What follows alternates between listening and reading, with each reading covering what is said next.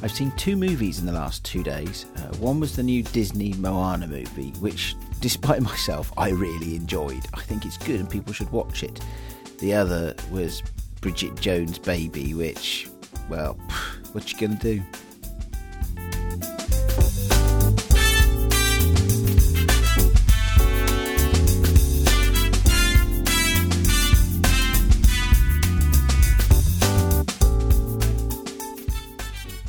Hey folks, welcome to the Sunny 16 podcast. This is your host with the most, Aid, and we have a special guest on today who Graham is going to introduce shortly.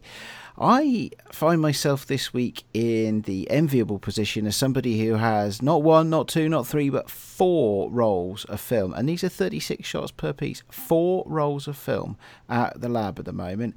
I'm quite excited to understand or to see what I get back, especially seeing as at least one of those is completely chock full of a chain reaction shoot. More on that later. First of all, though, Graham, how are you, buddy? Hey, I am doing fantastically. Thank you very much. And I am very excited to have with us today somebody who I've wanted to get on the show for a long, long time. It was somebody who Eric first pointed us towards, and very glad I am that he did. With us today is Sarah Gates. Sarah, welcome to the show. Thank you very much. I'm happy to be here. Now, I don't usually do this. We normally, we're getting slightly better, but we normally just like to throw a terribly open question at people and drop them right in it first out the gate. But I thought I would take the unusual step today, and I hope it's not going to bore people with being too long. But I thought I'd actually read your About You page from your Smug Mug thing, so to give people an idea of what you're like and a bit of your background and so on, as we can really delve into that. So this is the entirety of Sarah's About page on her professional Smug Mug page. Hello, my name is Sarah. Cameras and Chihuahuas. The end. So I can't stand talking about myself, so I get that impression. Keep it brief. Being a photography podcast, this seems with that information, it seems one obvious way to go with this. I would love to hear about your Chihuahuas, please, because great. They are frequent models in your photographs. How many Chihuahuas do you have? And what are we have 4. We have 4 right now. We have Allie and Zoe and Houdini and Mr. Burns presently. I have to ask, does that mean that Ginger Snap is no longer with you? Yes, unfortunately it is. We used to have 6, and that's where the 24 feet name comes from. And unfortunately, sadly, over the last 2 years, we've lost 2 of them. So we're down to 4. But yeah, Ginger Snap, unfortunately. Yeah, she pieced out last year, the end of the year. I'm sorry to hear that. Ginger Snap did not look like she was a dog that peace was a major part of her life. Every picture you had of her, she looked slightly terrifying. Yeah, she was mean. She was a mean old dog. We do rescue and ended up with, a couple of candidates that really weren't suitable for adoption, but we're the house that will take any dog, regardless of its attitude. And that's how we ended up with her. So... Well, I'm sure the other Chihuahuas were really pleased to have a mean Chihuahua in the mix. Yeah, not so much, but they all put up with each other pretty well overall. So you're obviously an animal lover, otherwise you wouldn't be taking on mean Chihuahuas. Correct. You are, now, from the incredibly limited amount that we can find out about you online, it does seem like pet photography is a part of your skill set. So the first question I want to ask is this something that you're doing professionally? Because your website certainly looks very professional, and the photographs look very professional. Is this what you're actually doing as a career? No, I'm actually an attorney. So I have a full-time gig, completely unrelated to dogs or cameras. But I started getting, deep into photography a couple of years ago, and the pet thing was sort of, one branch that I was interested in, and I still love it. I wouldn't say I do it professionally, but, if a candidate comes along, I'll certainly be happy to do a shoot for anyone. But I've done more of it, a couple of years ago, not so much recently, other than my own dogs. So, but it is fun. I've enjoyed that piece. So you say a couple of years ago. I think that's an underestimate. How long since you got into photography in a sort of more serious way would you say? Mm-hmm. I sort of dove in fully in around 2010. and did a lot of digital for the first couple of years that I was sort of relearning how to shoot again. I had taken photography in college years ago and always grew up with cameras and everything, but got back into it through digital and sort of learned, I think, more of the ins and outs of it. It's so much more, so much easier to learn on digital. You can see your mistakes right away and everything. So back, a couple of years ago, I was shooting a lot more digital, and at that time, more pets and, families and things like that, and that I'm not doing as much anymore.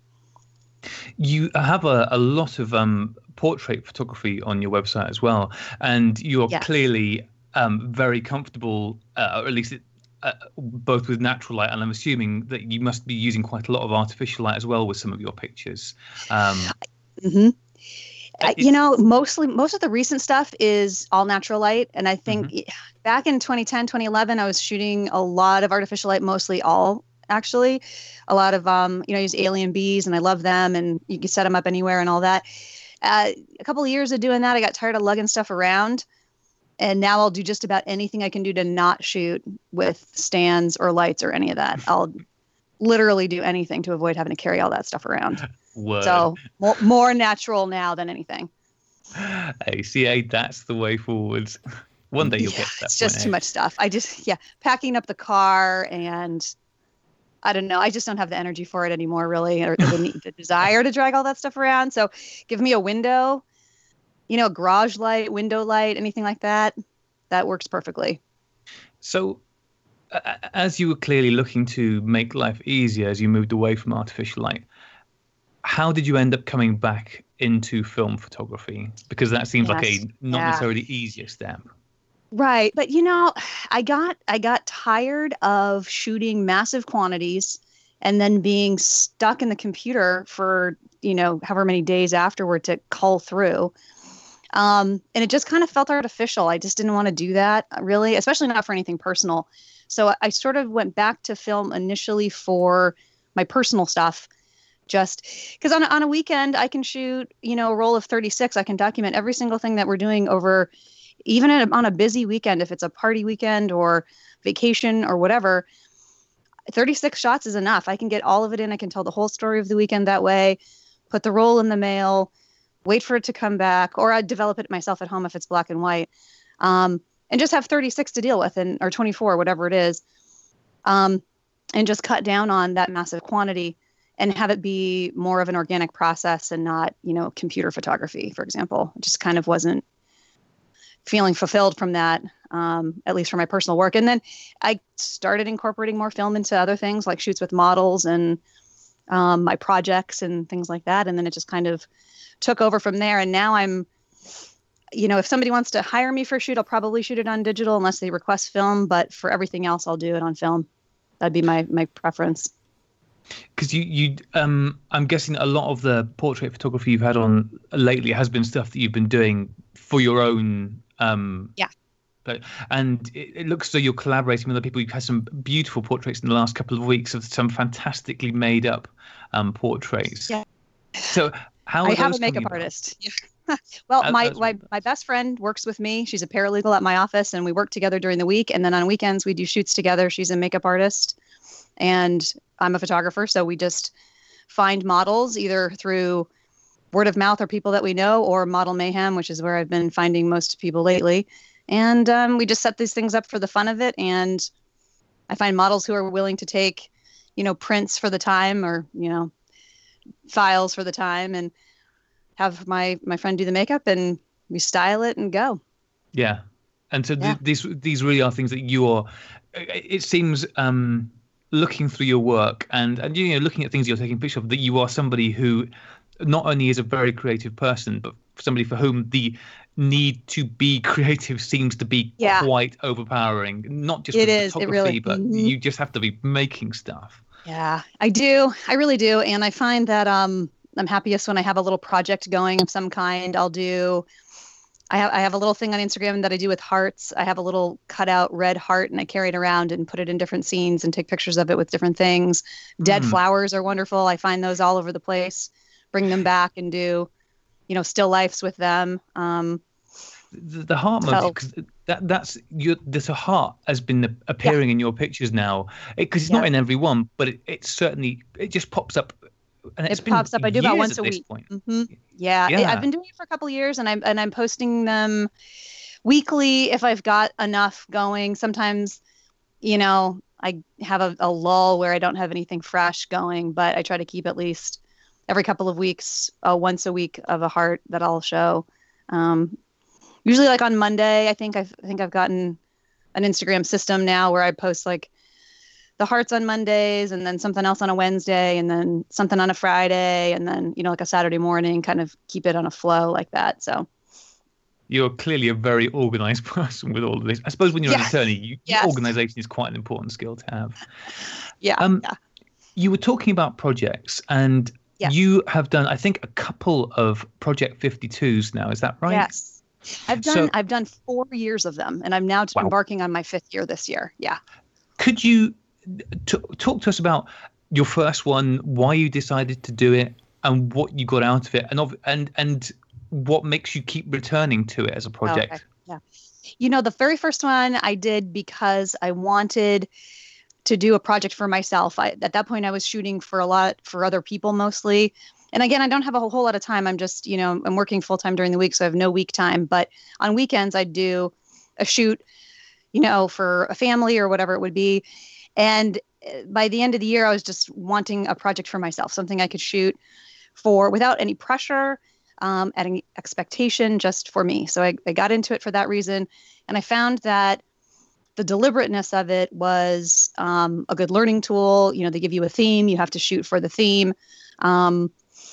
So, I don't know, just the forcing yourself to be disciplined enough to shoot it with the theme, but yet the freedom to do it however you wanted to do it. So after the first year, I loved it. I'm also kind of OCD, so I can't start something and not finish it because it would be uneven. so I have to finish. After the first year, it was a great outlet. It was fun. I did it again. The third year, I think I did it on film exclusively, which was that sort of ratcheted things up quite a bit because I had to shoot it by Wednesday. No, I had to shoot it I think I shot them over the weekend, had to have the film in the mail on Monday to have it back in time, if I was sending it out, to get it in the pool by the deadline. Wow. So that year was kind of a hairy, it was like a white knuckle ride. No kidding. Just to get my film in it. The holiday weekends were the worst because the labs wouldn't be open and I'd have to get it, just sort of like pray that it would come back in on time. Or I can do my black and white at home so I can sort of save time that way. And then I think I did another year on film, regular, just 35 millimeter or whatever. And then this year I'm doing it on instant film. So I went up, took it to a different level. And so far I'm really digging it. We're into week 11, I think, at this point on it. And again, the deliberateness of it, you have to shoot for the theme, gives me a project, something to kind of pursue and keep after. And doing it on instant film has been great. Sometimes I'll get it on one shot and that's good enough. And then I've got the rest of the pack to do with, whatever. And other times it takes me a few to get what I want, but it's still time well spent. So. Yeah, it certainly sounds a lot less stressful than having to, the mere concept of having to shoot an entire roll of film over the space of a weekend. That alone, it's hard. Getting it developed. There'd be a lot of pictures of my feet. And I've noticed you have very few pictures of your feet on your website. I'm not going to say none, but very few. Doing that very intensive style of shooting, particularly when you were doing the film photography where you had to take this many photos and to get through the role. Right. Did you end up coming out of it learning stuff or finding things about your photography that you hadn't been aware of going in? Do you find it actually either improved your photography or maybe just pointed you in directions you hadn't been going before? Well, I think I learned at least that if I didn't have enough energy to, at the end of the busy week to get up and go out and find something to shoot, I could make something work in my house. I think I literally have photographed every knickknack and odds and end that I have in the house. Mm. So I think I learned I can make it work with very little. I tend to gravitate towards simpler things. I cannot stand too much color in an image. If I am shooting color, it needs to be some sort of muted or, It either needs to be like completely crazy and full of color, like just go fully color, or muted, or black and white, or just real simple. So I was able to kind of use what I had around me and get through weeks that were harder with like a spool of thread, for example. Like I did, the theme for one week was blue, and I had 2 spools of blue thread, and, was able to pull out shots that I liked with just two spools of thread on a simple backdrop. So I learned I can do it with what I have around me. I don't have to go through a lot of trouble. The flip side to that is now I feel like I need to just go ahead and get out more. Just do it, just bite the bullet and get ready and, put some clothes on and go out and, just check things out. I've been going kind of driving around, having my husband drive me around, and I'll just kind of, just kind of go down streets where we maybe haven't been before and just check things out and look for stuff that we might not see every day, just kind of close to home. Yeah.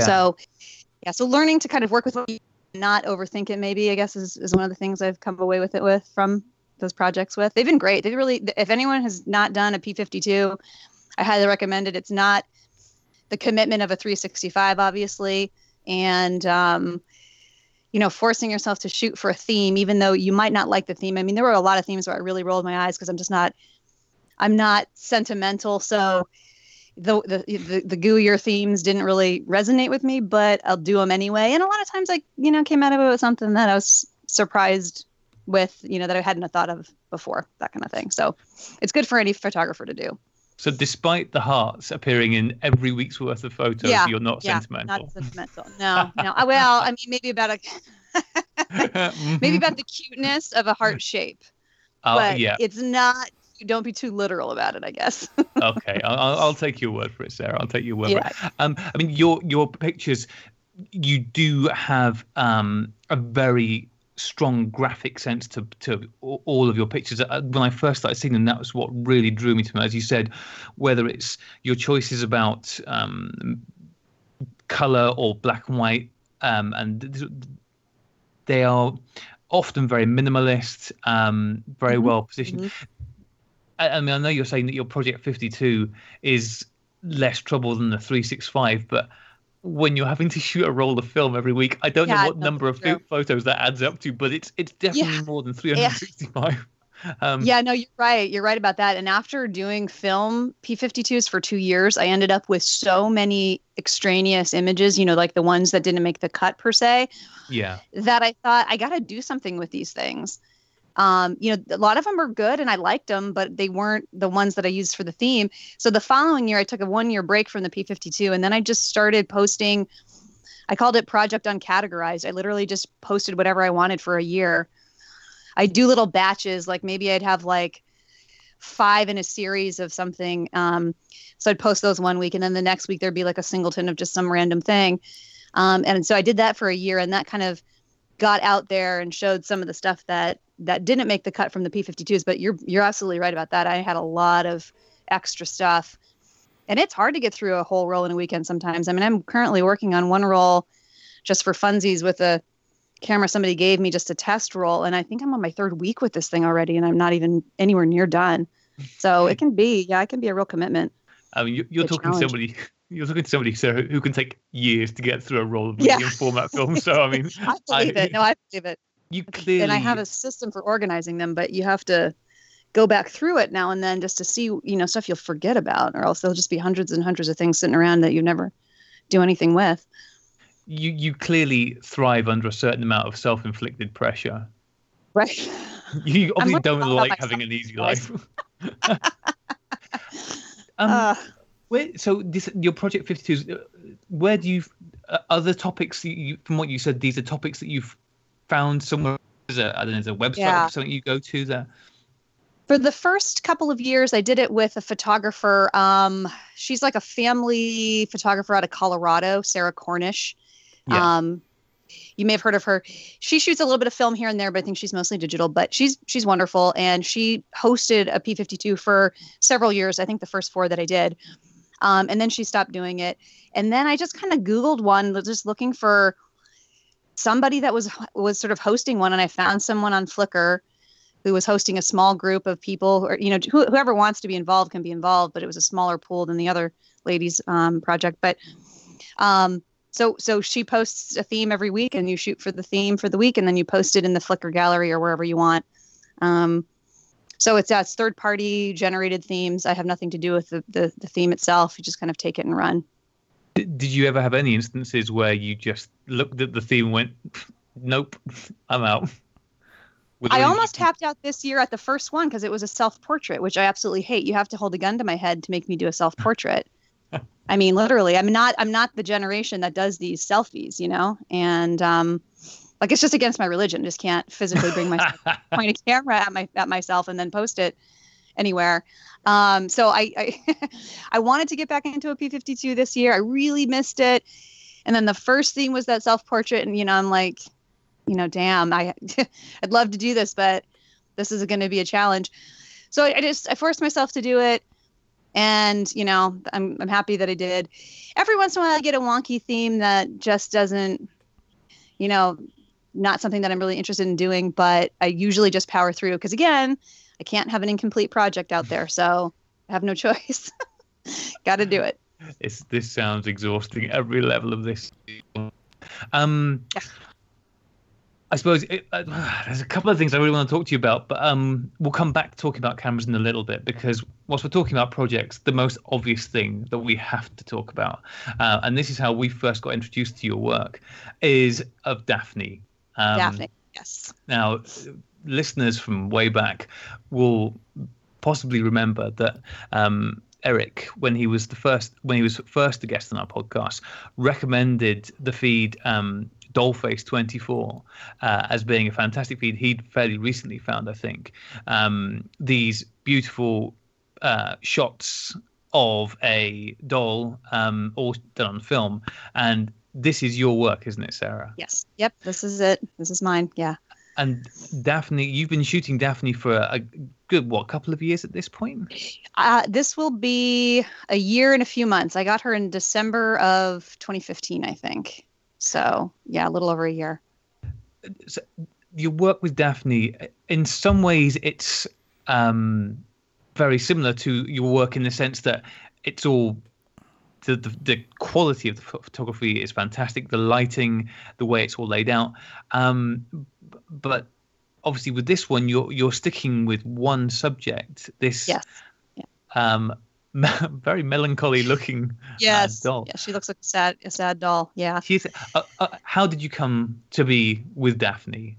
I saw doll photographers out there, and I happened upon one of them, and it happened to be another film photographer. And I just thought, that's an interesting idea, because the model is always ready to go. You have a model essentially who is always camera ready, and I don't have to call and email and make arrangements and set dates and, talk to them or do anything. I can just kind of do everything that I've ever wanted to do, photographically speaking, with a model, but I don't really have to interact.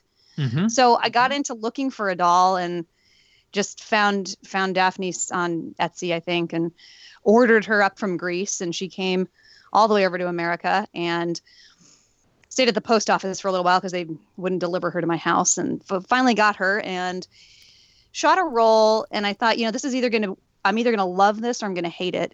And I got the roll back. I did a 3200, an Ilford 3200 on her, and I got it back and I loved it.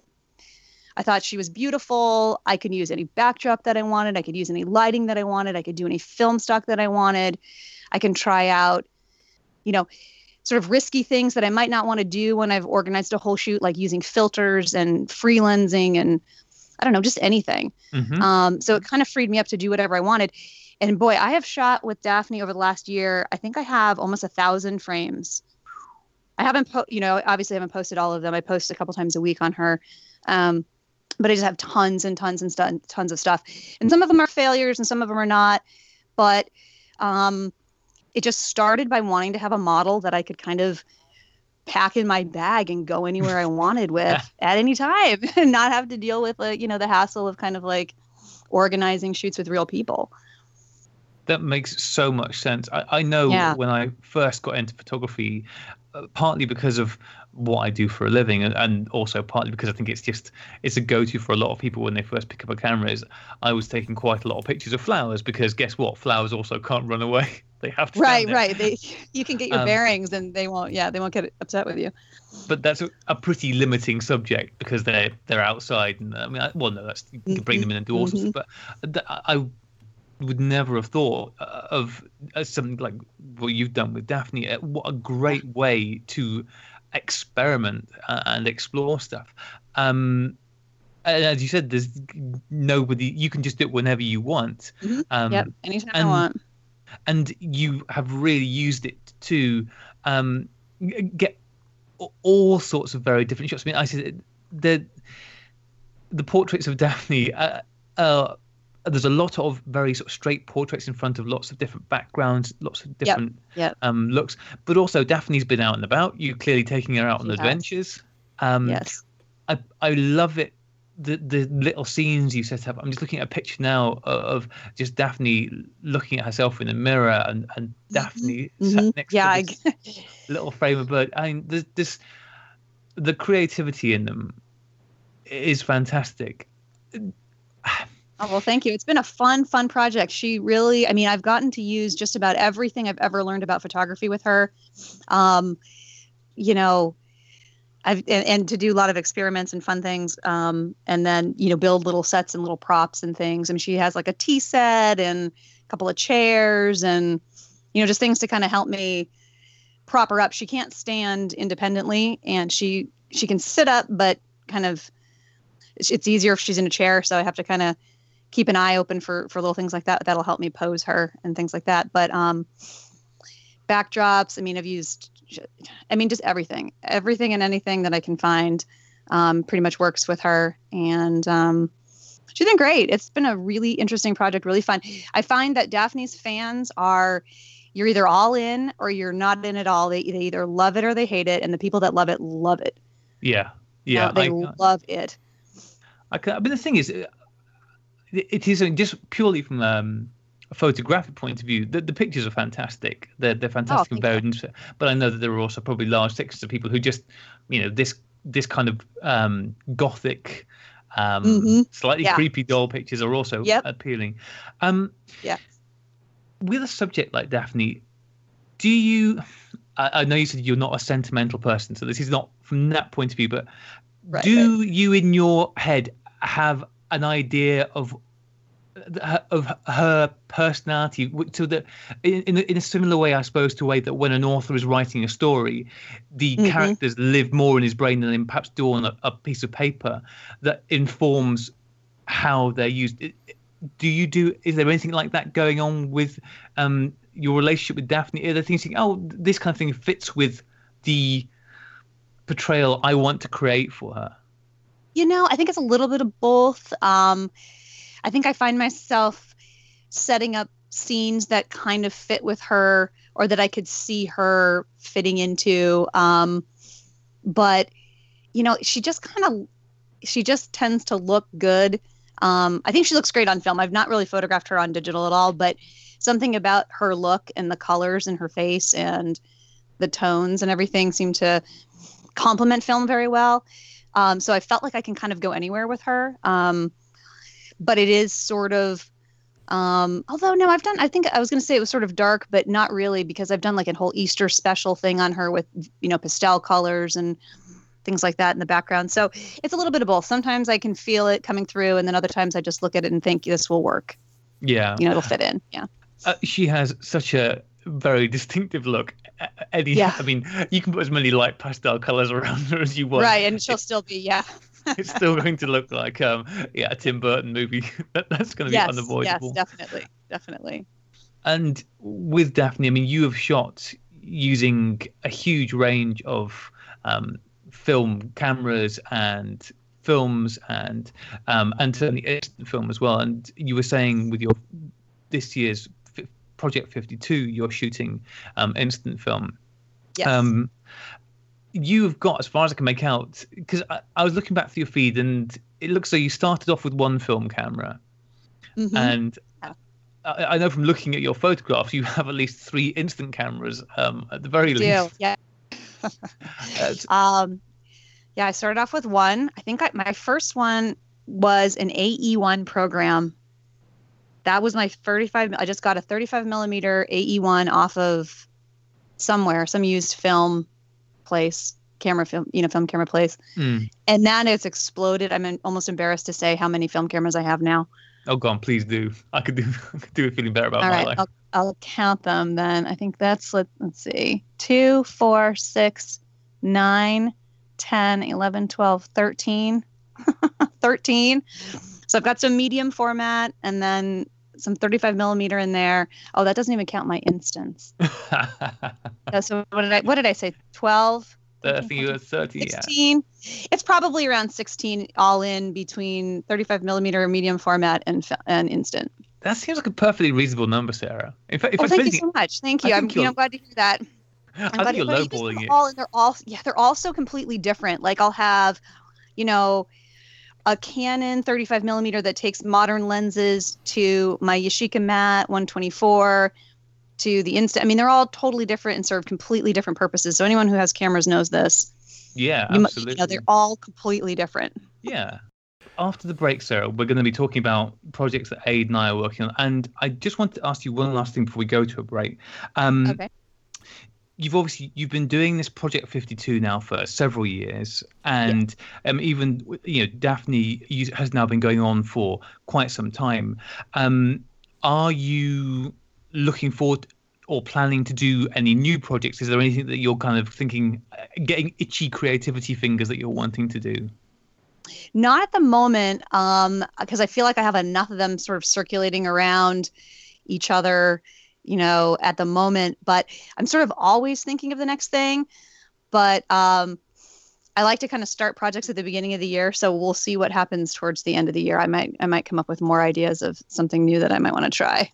Are we going to get a Daphne zine at some point? Because it is 2017, and I feel like a Daphne zine would be an almost no-brainer. That is a really good idea. Maybe I can have Eric do like a letter, like a press version or something. Yeah, I can actually give a better, because I have in my hands here, listen, that's Foley work there. I have in my hands the copy of Eric's first zine. I have that one. Yeah, it's great, isn't it? I have it. That would be a great idea. Yeah, I really think you ought to, because I think it's a perfect subject for it. And it would be, because there's just, even though the subject is the same, all the photos are different. And I hope you do that. And I like it. I like it a lot. I'm going to make a note right now. Good. I'm glad we've added to your incredibly burdened life already. Right. It's a good job. You have such a low pressure job, really. Isn't it? I know, right? So much free time to mull these things over. No, I like that idea. That is a good idea. Awesome. Well, I hope that happens. Going to take us to a break then, Aid. That's your job. Oh, okay. All right. Well, let's thank you very much, Sarah. And we'll get a quick break and we'll come back with some project updates of our own, I guess.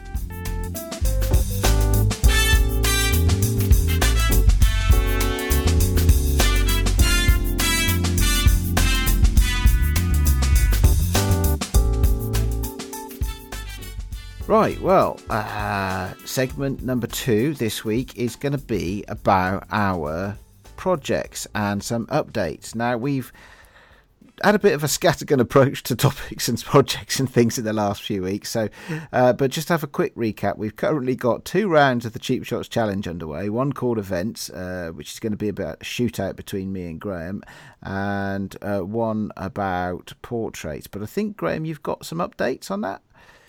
The Cheap Shots Challenge, yeah, I absolutely have got updates on that, Aid. And I'm not sure whether you're going to be a massive fan of these updates. But first off, very positive reaction. The masses are very happy to hear that we've switched it to be portraits now, because I think that makes it so much easier than events. So that's great. I'm expecting to see some really awesome portraits coming through. That was a strong executive decision from you then. Well, thank you. I don't know, Sarah, you're probably not familiar with this, but our Cheap Shots Challenge is where we encourage people to find as cheap a camera as they can possibly go and pick up somewhere, preferably under sort of $30, and then use this camera to shoot a variety of themes that we pull out of a hat over a period of, well, however many months it goes on for.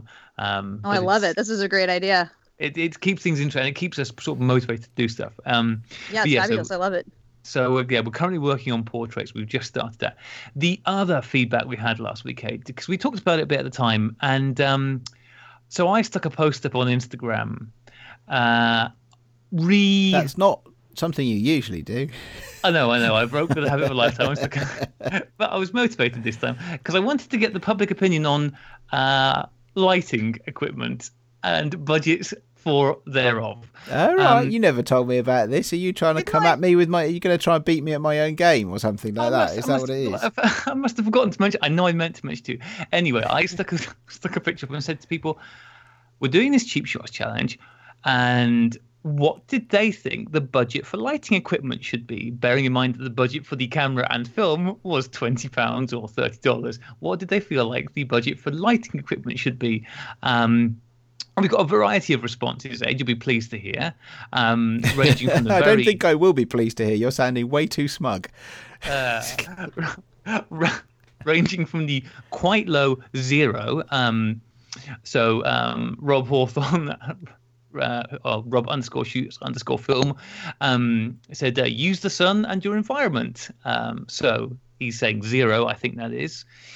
London Camera Project says £10. That's more enough for a sun pack flash or a desk lamp.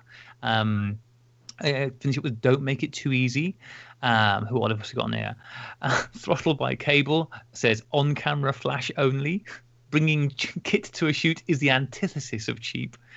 Not necessarily. Yeah, I think you'll be fine. I think you'll find I can be cheap no matter how much kit I've got. Colomatorn also saying it should be about £10, cheap flash kind of thing. Derek_J photo. Incidentally, we need to have an update on how Derek's project's going. I haven't heard for a while, but he suggests $20 American. So again, that seems like that's about £12, Aid, I guess. At Julian Kingma. Julian_Kingma, who's into photography, is fantastic. Everybody ought to check out Julian's work. It's amazing. Another one for $20 there. Eric said that F it. If you have to spend more than $30 on a cheap film camera and flash, it's no longer cheap. Power to the people, etc. Government Juice says he picked up a Polaroid branded LED bar for $19. Anyway, the long and short of it, Aid, is the crowd seems to be saying that it needs to be, around the £10 mark for your lighting budget, which is lucky because when we had Eric on, you were saying how he could just go and pick up a torch, a cheap torch, and that would be perfect for him lighting his shots. So now, for him, absolutely put your money where your big old lighting mouth is, because the crowd have spoken. Sarah, what's your thoughts on this? Well, I'm going to have to go with, I don't know, there's a spread. So the 0 sounds really good because I think that kind of keeps it in line with the cheap shots theme. But a cheap flashlight, whatever that costs, I don't know, $10, $20. Yeah. But no more than that. Yeah. Okay, I tell you what, listen, I have. The lady has spoken, Aid. I don't. All right. I give in. You clear, again. Before we take a single shot, you have felt the need to undermine me in some way. I can only presume because you're considerably worried and your competitive side is getting the better of you as usual. What can I say? You're either good or you're smart. I'm not good at this. So I tell you what, right? I do have an LED torch. Mm-hmm. Right, if it's okay, it wasn't an expensive one. I've had it for quite a while, so I'm afraid I don't know how much it was, but it is actually a torch. It's not a photography light or anything like that. So would I be allowed to use that?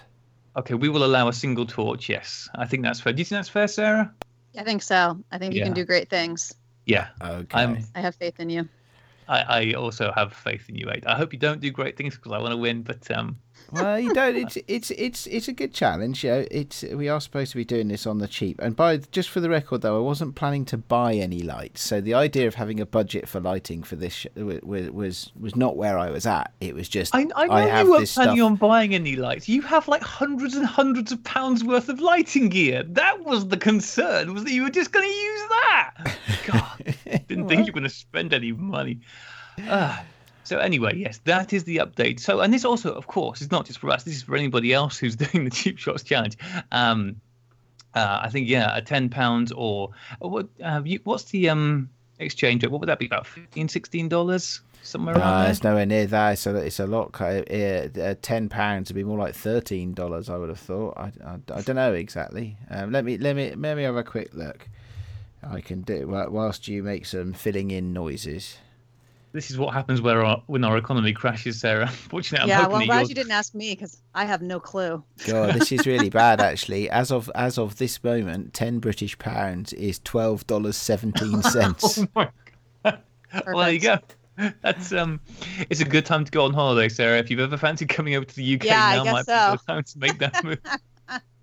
Do you know why have I just booked a holiday to America then? May not have been the most timely choice. That was dumb, wasn't it? Yeah. Yeah. But anyway, yeah, so we've cleared that up, and we can all look forward to. We were saying we want to hear more from Aid about his shooting, and as somebody who has long recommended using a torch for people who want to get into it, this is going to be a perfect time for you to, as I said, show us what to do with one. It's very exciting with your torch and your 110 camera. It's going to be great. Do you know what? Actually, it will. Because that's the other thing, Sarah. Aid chose as his camera of choice a little candy bar 110 camera. So I love it. Which is awesome. It's an awesome camera. Perfect storm. Yes. Yeah. Yep. That it's going to be good, and I'm going to enjoy every minute of it. Right. Okay. So, have you tried to cut my legs out from under me in any other way? Are you cheating on your Myopic Me project or anything like that? No, I think that's the only way I've been able to scuff you this week. I have. I tell you, I was feeling so proud of myself for having managed to, for the third month in a row, essentially completed a roll of film within a 1 month period. I was thinking I'm doing really well until Sarah was telling us about finishing a roll of film every single weekend. But I did, as I mentioned last week, finish my February roll of film, and I've got that developed now. And I now just need to spend, I would guess, probably the next 2 weeks digitally removing all the dust from it again, because the negatives are so grubby again. I don't know where I'm going wrong with this. I thought you'd solved that, hadn't you? Look, that was then. This is now. But Are you anyway, developing it at home? Yeah, I am. And I think Are you blowing the dust out of your funnel before you pour your chemicals in? I beg your tank? pardon. Am I what now?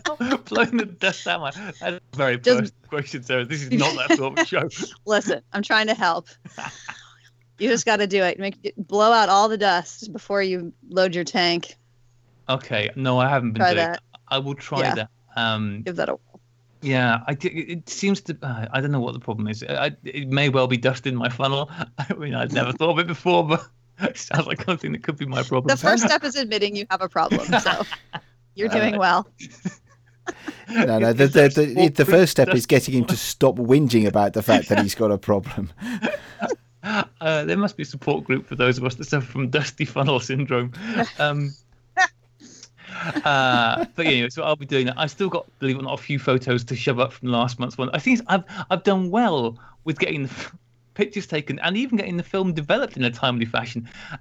Even having done all of these things, I'm still slow at just getting the pictures shoved up onto Instagram, but I think I've got most of them done now. So I have to say I found it tougher this month because I misfired a couple of shots. There were a couple of blank frames, so I think I only had 22 photos in total on this roll of film, and there are a couple of situations where I actually took multiple photos at the same time trying to get a photo I wanted. And Aid made me promise, Sarah, that I would share 14 photographs from every roll of film. Oh, wow. Yeah, that's a lot, right? I mean, do you mind, what kind of keeper rate do you look, when you're hitting stuff? Oh, it's pretty high, but that's because I try not to do the same one twice. Now, but this is over time, because at first, when I first went back to shooting film, there was, the same shot over and over again, that kind of thing. So now, and digital makes you do that because there's no downside, right? You can just click through however many you need. So I try to do a portrait orientation and a landscape orientation if it's going to be the same exact thing, or get closer or further away or something to make it a little bit different. And then, like I mentioned, I'll do 5 shots or 6 shots for each one of the projects that I have going. So that right there right there, you're going to get at least 20 or so. So, Yeah. Yeah. but every once in a while I'll get a roll back and there's blank. I just did something at the beach a couple of weeks ago where I was trying to do shutter painting. Have you guys ever done that? Where you're at a super, super slow shutter and then you wiggle the camera. Yeah. While you're shooting it. Yeah. So I was trying to do that and came back, got the roll back, and they're completely blown out to the point where there's nothing there. The beach, but that's just the film wrecking ball, the usual. Yeah. Go to the brightest places on the planet and trying to do slow shutter speeds does seem like a long shot. But I know, but I set it up with the digital, so I knew my settings. So I'm still completely baffled. I tested it out, and it should have worked just fine. Same ISO, same f-stop, same shutter speed. I have no clue what happened. The joys of film photography. I know. It's a puzzling situation, but yeah. So that did not work. So every once in a while I get a flop. Oh, well, I'm glad to hear that even you occasionally get makes us mere mortals feel better. Well, I've been through. I will pull out 14 pictures because obviously I've committed it, but yeah, it was certainly tougher this month just because there weren't that many photos on there. But so yeah, look forward to those high quality blurry photos. At least the subject matter is different. There's not really any repetition of last month, and I've tried a few things this month, so but all with the same high quality of cruddy blurry image at the end. Do you know what? You don't have to get them out of one roll of film though. You mean I could shoot more than one roll of film in a month? Let's not run before we start walking. But yeah, in theory, it is. Yeah, I mean, you heard my intro to this show. I've finished 4 rolls of film in the last week. Oh God! It seems like I'm on the podcast now with the two smuggest sons of bitches ever. I've got a million games. I've shot for also. I realise I'm highly incompetent, and it's a great challenge for me to shoot any photos, let alone any competent ones. But don't set me higher challenges. I don't think I've shot 4 rolls of film in a month. Period. So. Well, there you go. All right. Let's hear about you then, Captain Smug. Oh no. Well, maybe a little. Okay. Go on. What have you been up to? Well, so I've had the next photo shoot in my chain reaction project, so that was good. It's not the lengthening of a particular chain. This is actually the start of a new chain. I still need Graham. I still need people who've been participants in this project to introduce me to the next subjects in their chain.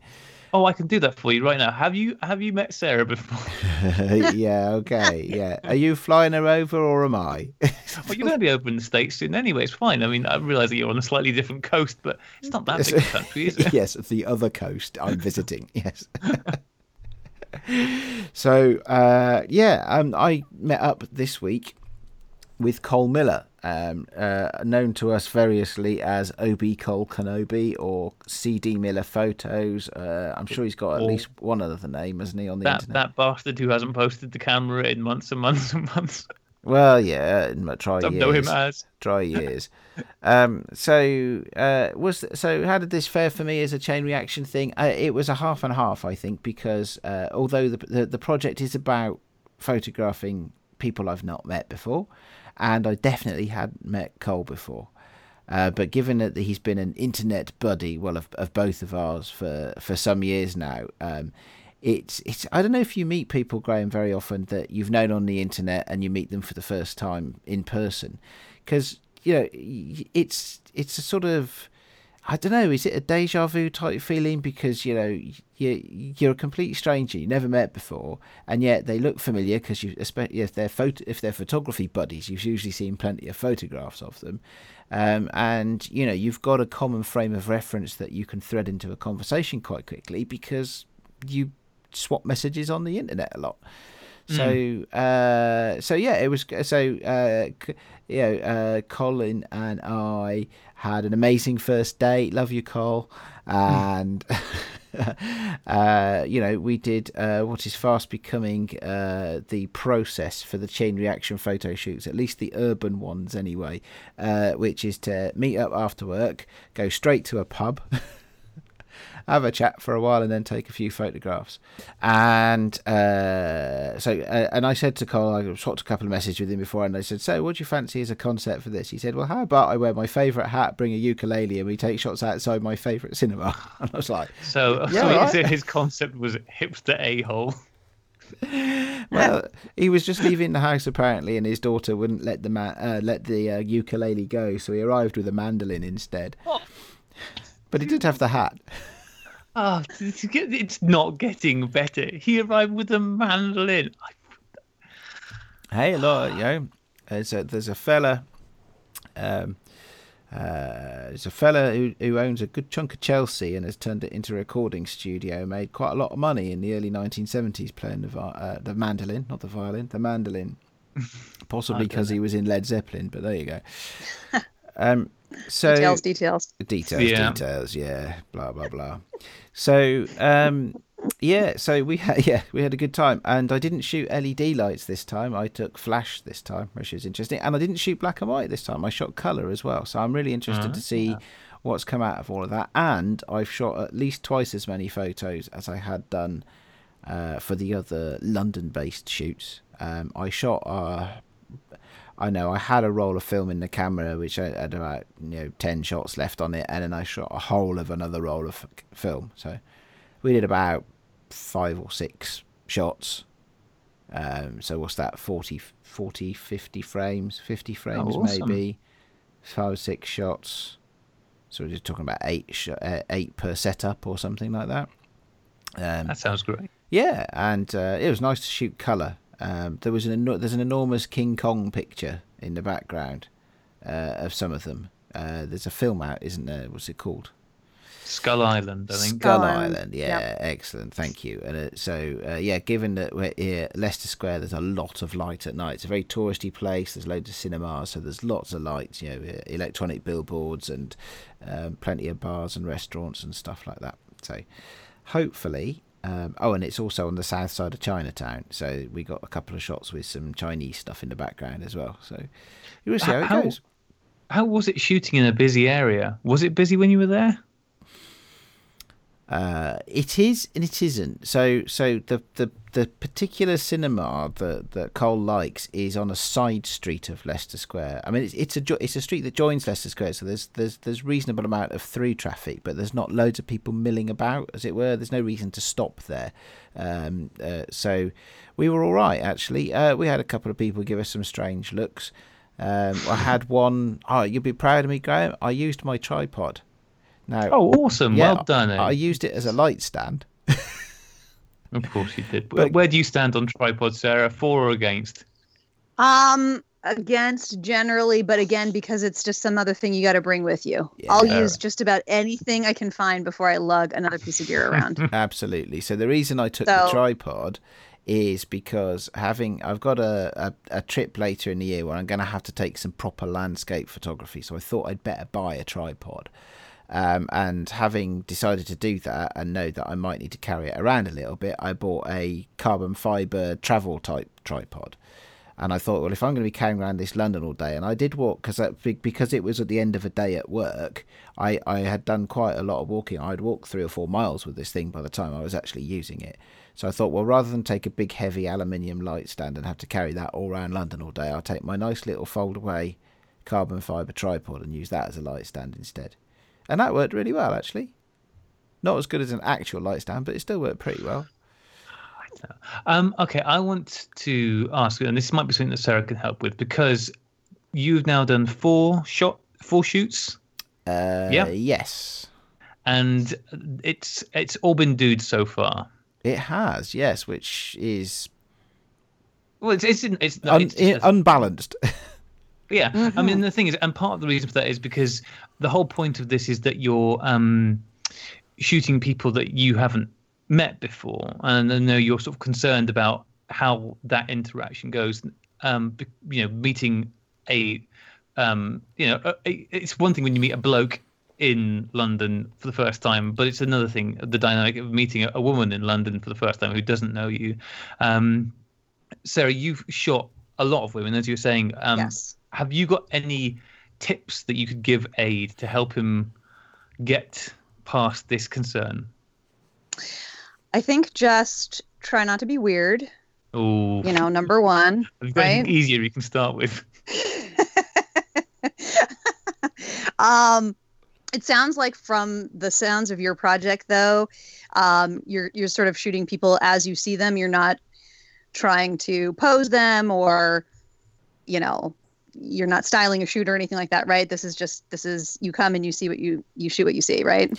Yeah, it's not. There's no styling involved. There's no styling involved. Yeah. Then I don't think you're going to have any problems whatsoever. I think you just approach it the same way you would approach anyone else, and don't bring any sort of hesitation to it. I think you approach it exactly like you would approach anything else, and it'll go just fine. Okay, thank you. It is something that I've been pondering. Don't be weird. Actually. It is something I've been pondering. What I'm trying to set up as the link, or the step, if you like, in this chain, is that the person who has been the previous subject and who makes that introduction to the new stranger actually comes to that shoot. Oh, okay. And I've done that because I've only done that once, because I've only done the second shoot once so far. So it worked really well. Actually, Graham mentioned him earlier. Our buddy Rob Hawthorne, who was the beginning of a chain, introduced me to his mate, and actually who also happened to be a fella. So there was three of us went out for a beer and shot some photos, and that was all great. And so what I'm trying to do, and that worked really well, because although it was a complete stranger, they had a friend with them to make a link. Yeah, that makes it a lot easier. Yeah, it was one of those moments where when it happened without me really planning it, and then I thought, you know what, I really should have planned that as being the way. I really should have thought that through beforehand. Yeah. So yeah, but thanks, Graham. That's a good shout, actually, to ask a question like that, because that is going to happen to me at some point, I am sure. Well, I mean, the thing that it sounds to me as if the point that Sarah was trying to make is that women are kind of just like men. Really, they're not all that different. I mean, you'll probably be all right. I photographed some men, and I felt the same way about, is this going to be weird for either one of us? And it was certainly different than shooting a woman, but you just try to be as professional as you can, really, and get to know people along the way. And I think it works out fine. I haven't had any issues personally, so. Yeah. Okay. No, that's good, because I mean, you're right. I'm not styling. There's not a lot of that sort of stuff going on, but I am. Yeah. I am directing the shoot. So it's let's do this. Let's have this set up. Let's stand and the sort of the direction of setting up the particular shot, and then there's the direction of capturing various instances of that shot. Look at the light now, look at me now, have your face pointing at that over there, but your eyes looking at me, and all of that sort of stuff. So there's that level of direction which I'm getting more confident with, but nothing too fancy in terms of production, really. All right. It sounds like, I mean, as Sarah was saying, I think if you, even though it's not what you do as a professional, but I think if you behave in a professional manner and just treat it like, well, this is just the thing that we're doing, I'm here doing my thing, then that makes people feel much more confident that they're going to be taken along, and okay, this person is in control of the situation, and this is something that's natural for him. Whereas if you turn up and just pretend you know what you're doing. That's what I always do. I've made a career out of that. I have made a career out of that. So that's something that's squarely in my comfort zone at this point. Yeah. Then perfect. All right. And on that bombshell, as a famous TV program usually says, we'll have a quick break and we'll come back with some shout outs.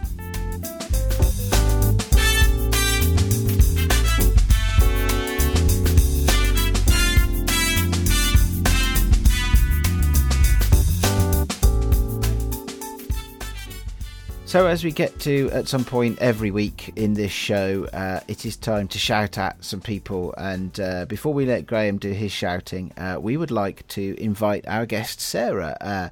Sarah, typically what we do here is point our listeners at internet accounts and artwork or anything you like that you think that our listeners would enjoy. All right, wonderful. Well, I have a couple of accounts that I've sort of been following for a couple of years now that I think are wonderful.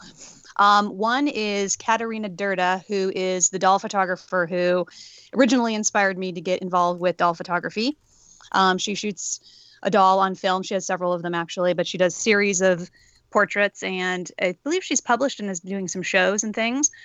She can be found at Katerina Derda. And do you all want me to spell the name out? Because it's kind of there's a Z in here, and I don't think anyone will ever get it unless I spell it. I'll tell you what, stick it in the show notes, and we'll do it that way. All right, great. And then there's another one. And again, this is an Instagram account called at She Said Red, who is a very interesting portfolio of a lot of film and instant film and darkroom work and mixed media with just a very interesting, unusual bent, something you don't see out there a lot, very rare, very interesting stuff. There's some painting on it. Like that one, because it's completely different than anything else you're going to see. And then lastly, there's an artist named Nan Springer who has an account on Instagram that I'm totally going to butcher the name, but it's like El Lavador. I'll put it in the show notes as well.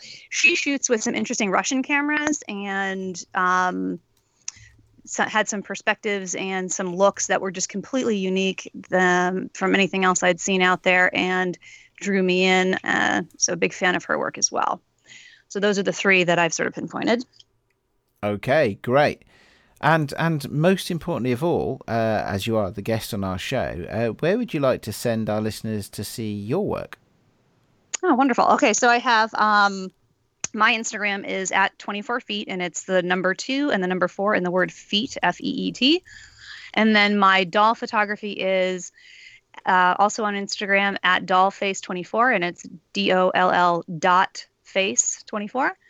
And then my photography website is 24feetphotography.smugmug.com. And just so that anybody listening is clear on this, if anybody has the intention on Instagram of following you and then unfollowing you, what can they do, Sarah? They can just fuck off right now. Go ahead. There's your little editing moment for the show. Have you all had this problem with these trollers out there? The people that just follow you to get you to follow them and then they unfollow you? I was looking into this just last week, actually, and this is regarded as a best practice by people who want to build things. There was a whole blog on something, and this is why I do this, and I think it's great, and I don't care if you don't like it, and whatever. I'm 100% with you on this one, Sarah. Yeah, I'm just over it. I'm at the point where I try to support other people's work. If they want to support me, for a very long time, I wanted to support everybody back. And I do. I follow and like, because I do appreciate when people follow and like my work. But that trolling just got to be out of control. And at one point, I realized I had like 50 or 60 accounts that had followed me and then unfollowed me. And I was going through so much work to like all of their stuff every single day. And they had long time unfollowed me, long ago had unfollowed me. So I'm done with that. And now I'm trying to sort of rein it in and follow people who are, actual legit accounts who are, on Instagram to see other people's work and support other people's work. The joys of social media. Right? Absolutely. Now, problems of this generation. Welcome to the 90s, right? Okay. All right. Excellent. Thank you, Sarah. As I usually do, I would demand now that all our listeners go and look at your internet sites and the Instagram accounts and see your work and enjoy it as we do. Graham, do you have any shout outs this week? I have got a couple of people who I want to shout out to. Actually, I've got a couple of things I need to read out because a couple of people got back to us after our conversation last week about CLAs, Aid. Last week we were talking about whether or not you should get your camera repaired and that whole side of things. So the first person who got in touch with me was Jared, who is at Throttle by Cable on Instagram. And he dropped me a line to tell me that he's had most of his film camera serviced, including a Zeiss Kona, I don't know what that is, Yashica EM, Pentax MX, Canonet QL17 G3, and he's planning on getting his Bronica done very soon. So he is clearly a big proponent of getting the CLAs done. The other person, and this is a great moment because it's one of those rare moments where we got an email. Somebody used the sunny16podcast@gmail.com email account. And I want to say a big thank you to John Burns, who dropped us an email. I'll just read his email. It says, "Hi, Aidan Graham. I just listened to episode 40 of the podcast where you spoke about repairing and getting CLA on older cameras. Why CLA when you can't just buy another one? Well, because it may have all the same faults as the one you already have. It's easy to forget that these are expensive items when we can buy them cheaply today. That said, the price difference on eBay for an OM1 against an OA1, check the price difference on eBay for an OM1 against an OM1 after CLAs. So clearly there is quite a big price difference." And then he has a recommendation, which is very helpful to me. He says, "I just had my own Olympus OM1 repaired and CLA'd by Miles Whitehead, who is based in Kent, and his website is www.mwcamerarepairs.co.uk, which I will be checking out because I think I will get my OM1 done. A meter repair, prism replacement, and CLA for £70. That has to be worthwhile. That's pretty good value." That does sound like very good value, actually. Yeah. Yeah.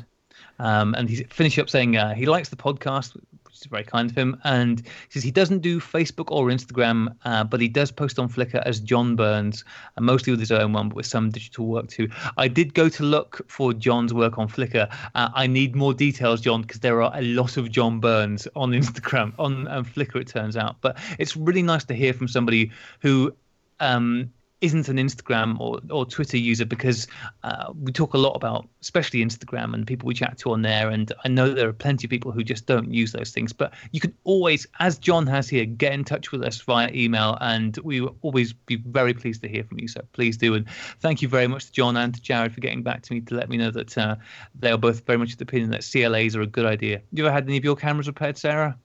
I sure have. I have the Yashica Mat 124, and I managed to knock the shutter off of it somehow. Bumped it too hard, I guess. So I've had that in twice.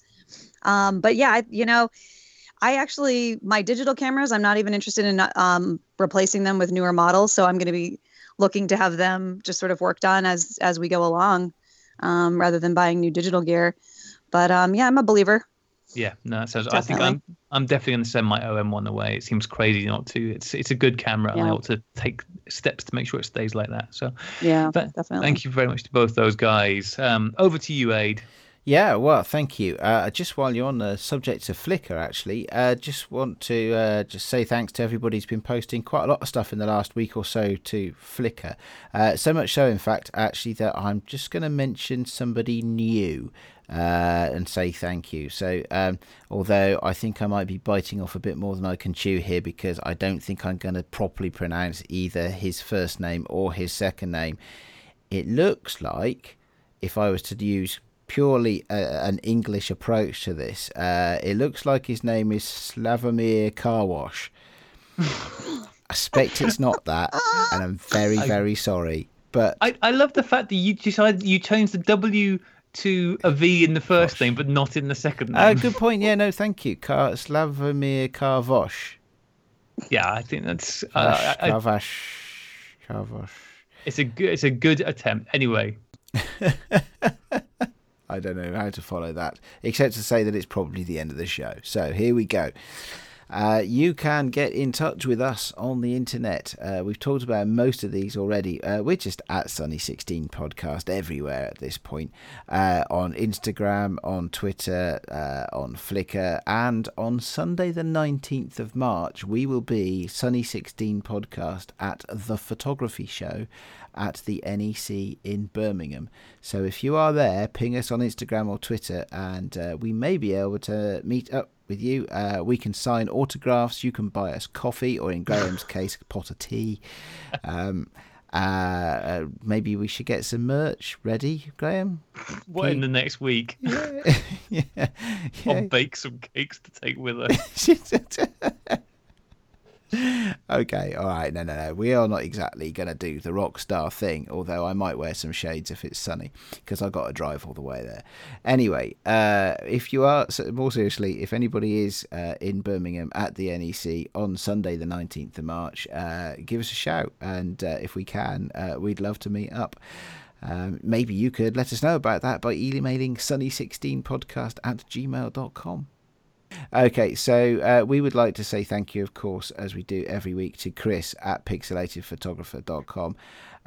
Having supported us through the server glitches last week, Chris has been working behind the scenes actually to move all the hosting for Pixelated Photographer this week and for our podcast. The feed for the podcast should stay exactly the same, so you shouldn't see any wobbles, but if you do, please get in touch with us and we'll make sure that we sort those out. We'd like to say thank you to Bill Owens for our show notes, which Graham is probably going to spend most of this week posting back up again on Pixelated Photographer now that the website is up again, aren't you, Graham? Yeah, I probably will. And then we will believe that you've done it at least once. Okay, lastly not leastly, Kevin MacLeod from Incompetech.com produces huge amounts of music, incidental music mostly, that you can use under a Creative Commons license, and that's exactly what we do. The music we use is called Honeybee. Go check out Kevin's website and lose yourself in the music.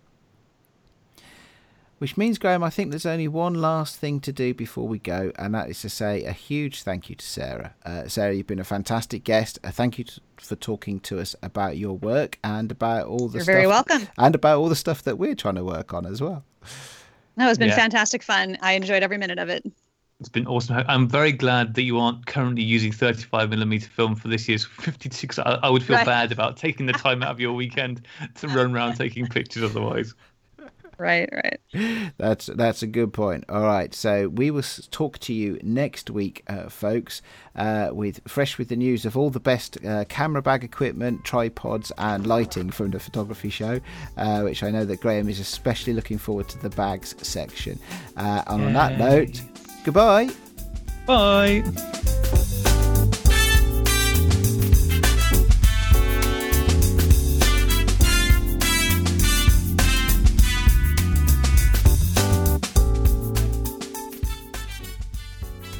Sarah, you're a defence attorney. Do you reckon any defence can be mounted for a photography subject turning up wearing a weird hat and carrying a mandolin? Because I don't know. I think I kind of dig that whole vibe, though. It's interesting. The thing is, it just can't be boring. And that does not sound boring.